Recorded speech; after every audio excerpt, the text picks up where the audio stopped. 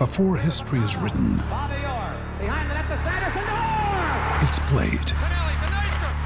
Before it's frozen in time, it's fought one shift at a time. Before it's etched in silver, it's carved in ice. What happens next will last forever. The Stanley Cup Final on ABC and ESPN Plus begins Saturday. This is the Royal Blue Podcast from the Liverpool Echo, giving you the inside track on all the big talking points from Goodison Park.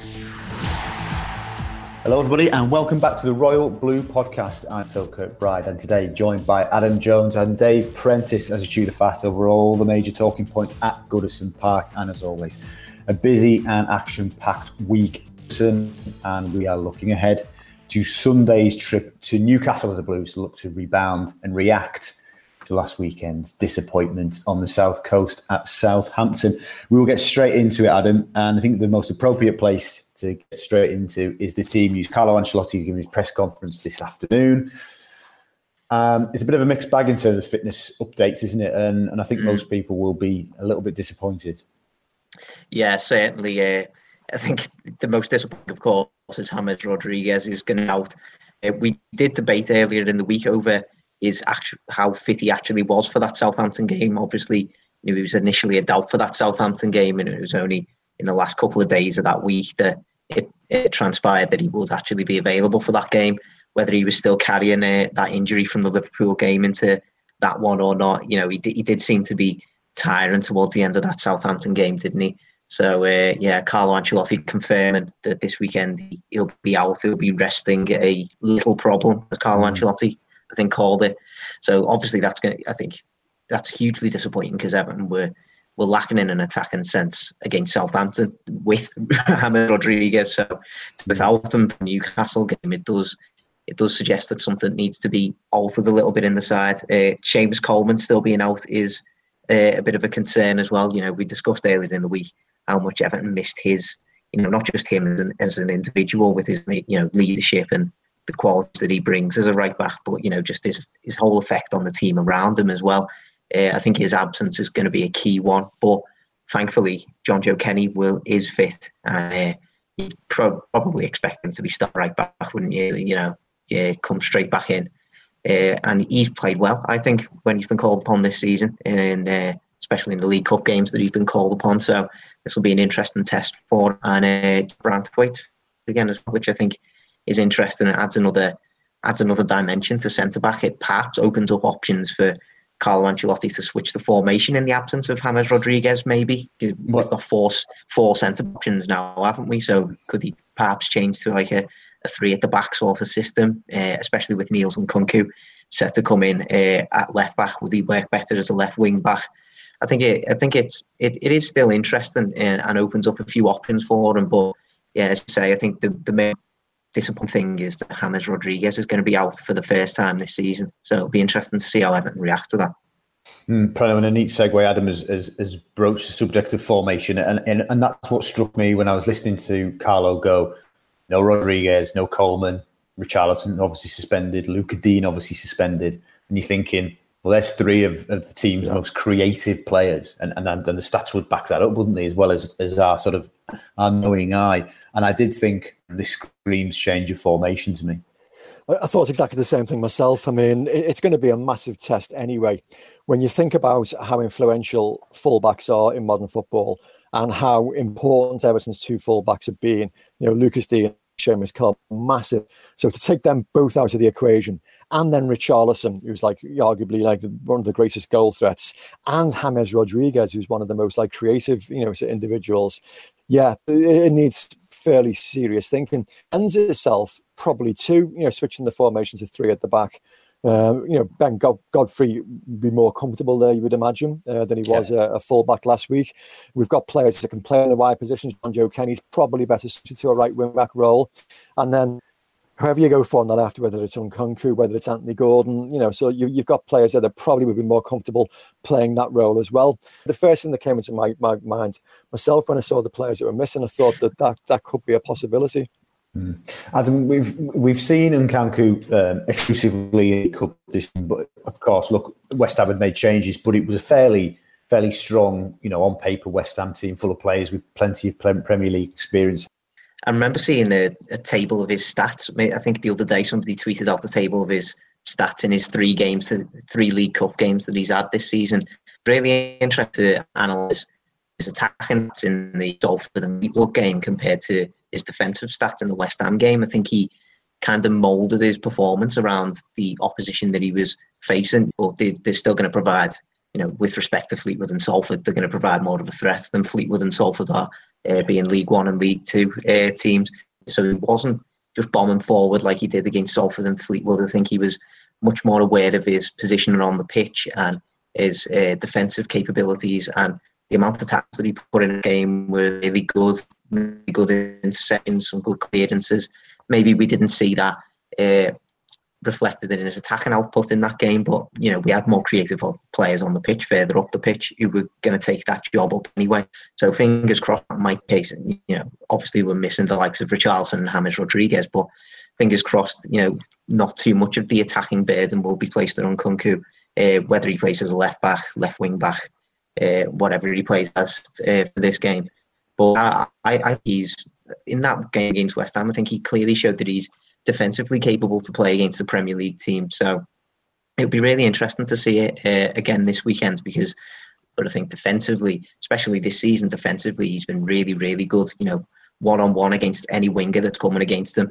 I've been backing Lucas Digne to be winning battle. You'd think that Steve Bruce would be looking at it thinking, if they're going to have an inexperienced left back playing there, we might go and target them. They've got players like Almiron and Saint-Maximin, of course, who can cause real problems for even the most experienced left backs in the Premier League. So I've got no doubt that it'll be the biggest test of Nkunku's time at Everton so far if he was to start this game. But from what I saw in the West Ham game in particular, from his defensive output, I think he's easily the capabilities to be able to step in and do a job there. And Preno, of course, we should mention, because obviously when you guys did Monday's pod, this news dropped Tuesday evening. Everton successfully appealing the red card of Lucas Digne, getting it reduced to 1 match. Did you think there were grounds for it to be thrown out altogether and that the red card to be overturned, or do you think we've actually done pretty well to get it reduced? Well, I think I said at the time in Monday's pod that I had no confidence whatsoever in actually being overthrown, because I think you've got to try and prove that there's been some kind of gross injustice or something. But I think there were 2 elements to the appeal, and Everton cleverly went for the excessive punishments. Obviously fearing the way I felt that it was never going to get overthrown, so let's try and get it reduced. So yes, I was pleased, absolutely delighted to see it reduced, because I still think it should never have happened. I still believe it was an accident, and so if you can't chase back to the player, so the game, what's the phrase? The game's gone. So the game really has gone if that's the case. But I was delighted to see Everton speaking so vociferously about it after the game. I think Carlo Ancelotti labelled it a joke. I was pleased to us actually contest it as forcefully as we did, and also as cleverly as we did in just getting it, reduced rather than the possibility of getting it, overturned completely, which was quite distant thought. So yeah, I don't think it would have happened full stop. I still don't think he should have been sent off, but he was. I think if the referee had gone across and looked at a monitor at the time, I think maybe that might have, sort of negated that. But as it was, I think we've probably got the best possible outcome that we could have hoped for. Unfortunately, it means that we've still got a headache this weekend against Newcastle, which we could have done without, given the other headaches that, so Carlo also has to solve. But bottom line is it's a huge test for the squad. What do they always say that, so one player's misfortune is another player's opportunity. If Anthony Gordon gets the opportunity to shine, he's been absolutely desperate to try and, sort of make an impact, and has made an impact whenever he's come on, whenever he's been given opportunities in a Cup side. So maybe this could be a chance for him to show he can do it even more.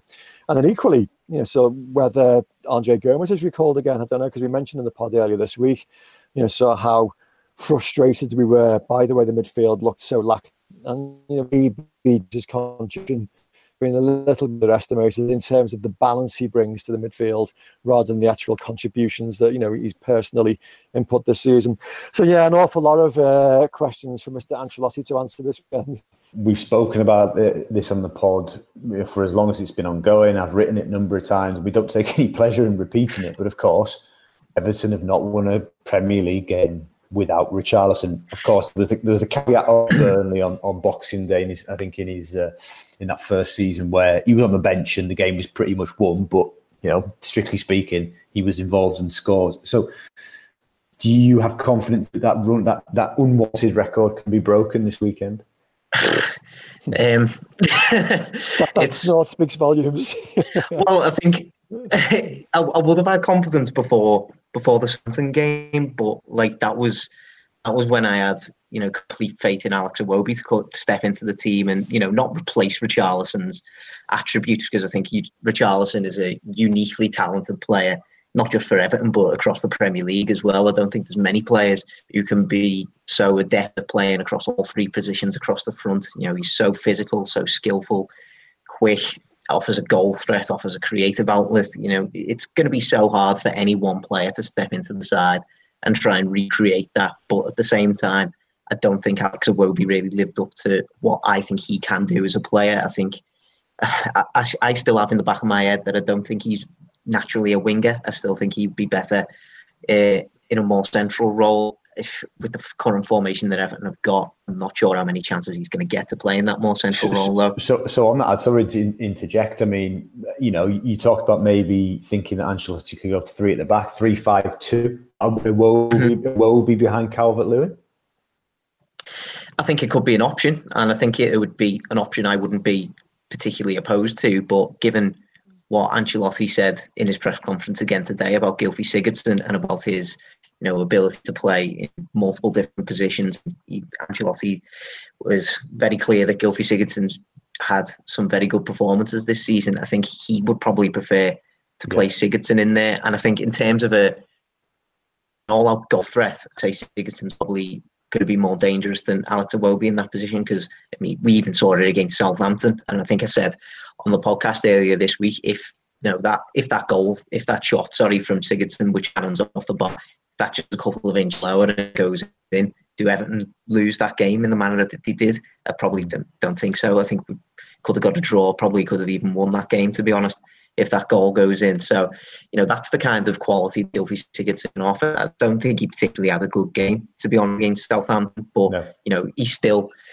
produced Everton's probably best opportunity of the game, to be honest. So if he can maybe step up form and be a little bit more creative, I think being close to Calvert-Lewin in that sense will probably help him in that formation. But in terms of replacing Richarlison, I do think that again it does just itself to a formation change, doesn't it? Because Prano has talked about the how good Anthony Gordon's been so far this season when given opportunities, and I completely agree. I think Gordon has been absolutely fantastic, especially in that Salford game. I still can't believe he didn't score in that match, to be honest, with the amount of shots he had and how close he came on multiple occasions.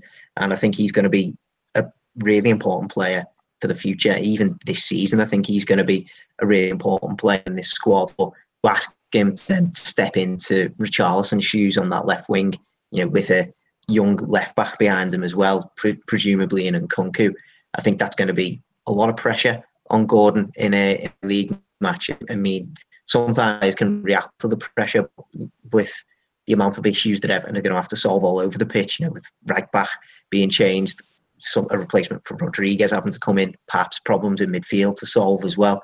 There's really new place and all that pressure on, a left-hand side of the team made up of two teenagers. I think that offers another issue in itself. So, I think in terms of replacing Richarlison, I do think it just lends itself to a formation change. And, whether that be Simpson playing centrally, it will be playing centrally. Bernard, I think, needs to be involved in that conversation as well. I thought he did all right when he came on against Southampton, showed some really good play for Fleetwood in particular this season. So, is he capable of stepping into that role as well? So, there's certainly options for Ancelotti in terms of replacing Richarlison, but I don't think anybody could ever fill in the exact responsibility he takes up the team. Yeah, I agree that the Bernard probably should be part of the conversation. I respectfully disagree that he was good against Southampton. I was so disappointed with him when he came on, but that's by the by. The Royal Blue Podcast from the Liverpool Echo. Ryan Reynolds here from Mint Mobile. With the price of just about everything going up during inflation, we thought we'd bring our prices down. So to help us, we brought in a reverse auctioneer, which is apparently a thing. Mint Mobile Unlimited Premium Wireless. How to get 30, 30, bit to get 30, bit to get 20, 20, 20, bit to get 20, 20, bit to get 15, 15, 15, 15, just $15 a month? Sold! Give it a try at mintmobile.com/switch. $45 up front for 3 months plus taxes and fees. Promo rate for new customers for limited time. Unlimited more than 40 gigabytes per month. Slows full terms at mintmobile.com. Fred, just before we move on to the other game Sunday, we'll come to the Women's FA Cup final in a second. When talking about the left-back situation, does Carlo have to give any consideration to a player who now looks fit? When he's been involved of late, has looked good, I think, Fabian Delph. It's an interesting one. I suppose it depends on how bold and how ambitious you want to be. Delph has looked great whenever played in his natural position in midfield. I know he's had a small spell at fullback. I don't know enough about him playing in that position, but I know Manchester City trusted it in that role. He's more than competent at doing it. Whether it's a conservative, more defensive selection rather than a more ambitious, bold selection. And I think if you're playing the back and fire across the middle, as we've suggested, Mike, I think you'd go for the more penetrating option, which would be either Nkunku or Anthony Gordon. But no, I'm a big fan of Fabian Delph's. I know he had a very, very frustrating into his career, but times we've seen him, he has been very, very impressive. But I think his inclusion at the weekend is largely dictated by the formation. Like I say, if we stick with the formation, he could be sort of an option. But if we are going to change it and we're going to go for wing backs, I'm not so sure. I think other players are probably better suited. Yeah. Okay. So moving on to the FA Cup, 2:30 Wembley Stadium, Everton against Manchester City.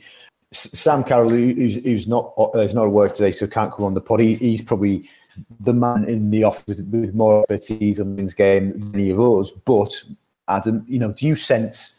And not just on the back of Everton's success, but in the last 12 months, do you sense that there's been a real kind of growth in the popularity in women's team? Yeah, I think certainly I've been seeing it all plastered across my social media, not just with Everton getting to the final, but throughout this year, as you say, it's been huge, and it's been really good to see it. It's kind of married, as we've seen, a success on the pitch under Willie Kirk. I think he's really changed the formation to the side around. I think over the summer as well, the amount of money that was invested into the squad has been really big thing. And seeing so many quality players coming into the club over the course of the last 12 months has really helped them kick on. And if you've got to have your fingers crossed for this weekend. I think it's really interesting as well. The things. Like Ancelotti's little chat with Willie Kirk that got put out onto social media. I think it was last night, was it? Yeah. And things like that are great to see. We've seen pictures of them, in training together in the past. But to see them have that really heartwarming conversation before the game is really good. And Ancelotti, of course, in the press conference today, sent a message to the women, just saying, "Don't go play the final, go to win the final," which is. It's not going to be an easy task. Obviously, Man City are a fantastic team. They beat Everton in the Conti Cup a couple of weeks ago, didn't they? So they'll probably have a bit of confidence going into that game. But Everton will quite rightly be going into the game with a huge amount of confidence. Started the WSL season so well.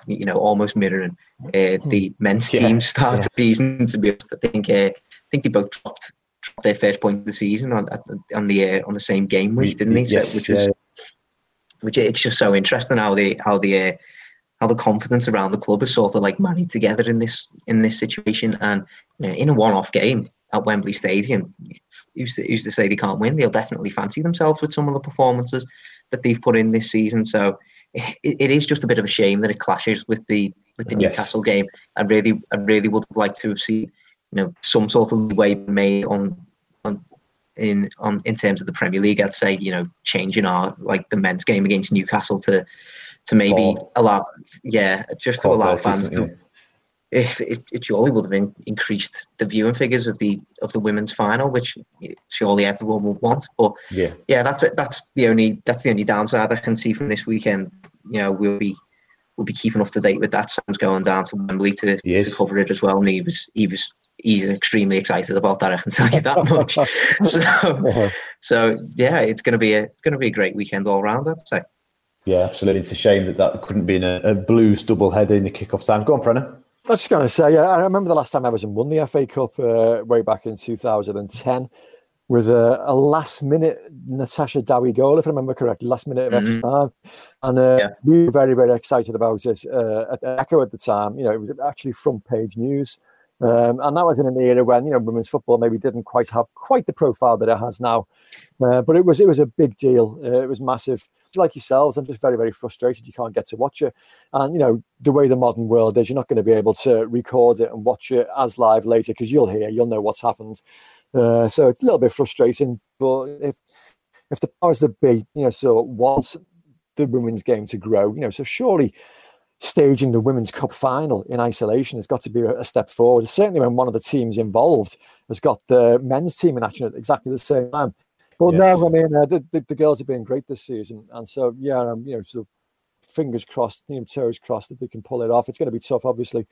Well, Adam and I will be at St James's Park, but I'm sure one of us, if not both, will have the live game streamed on the BBC website on our phone or something, try to keep up to speed and keeping abreast. Staying with the women's, I'll just come back on this one. You've got, a very good degree of high-level sort of boardroom insight at Everton and understanding.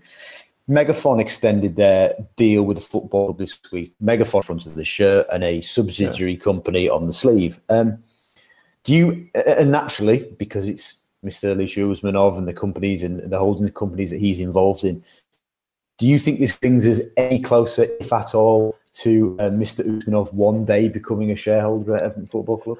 Wow. I'm not so sure it does. He seems quite happy to, Farhad Moshiri is his close friend, and he works very, very closely with him. And he seems quite comfortable with that arrangement at the moment. Changes sometime down the line. I'm not so sure.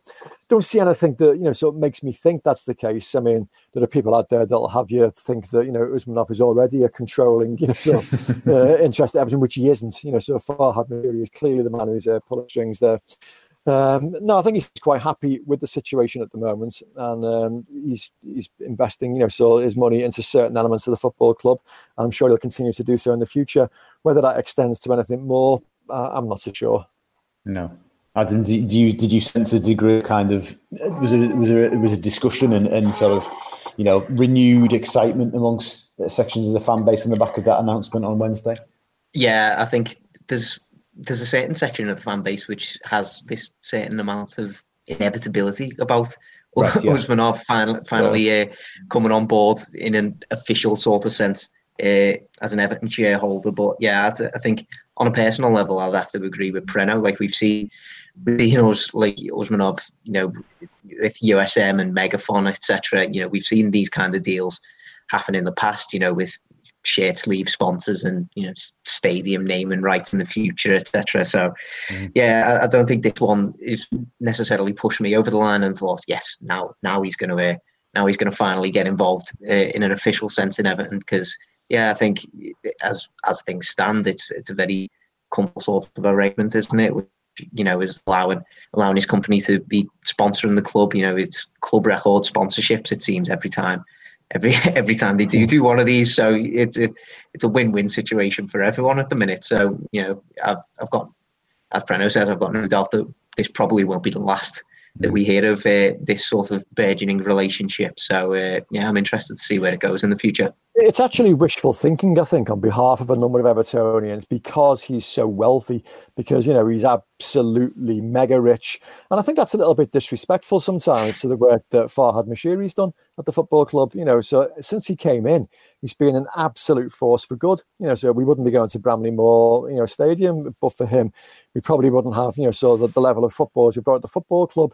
We wouldn't be paying Carlo Ancelotti the 6 or 7 million a year that we're paying him if we didn't have Farhad Moshiri in charge. So let's just be thankful, for the owner we've got at the moment, who's doing very, very good things for the football club.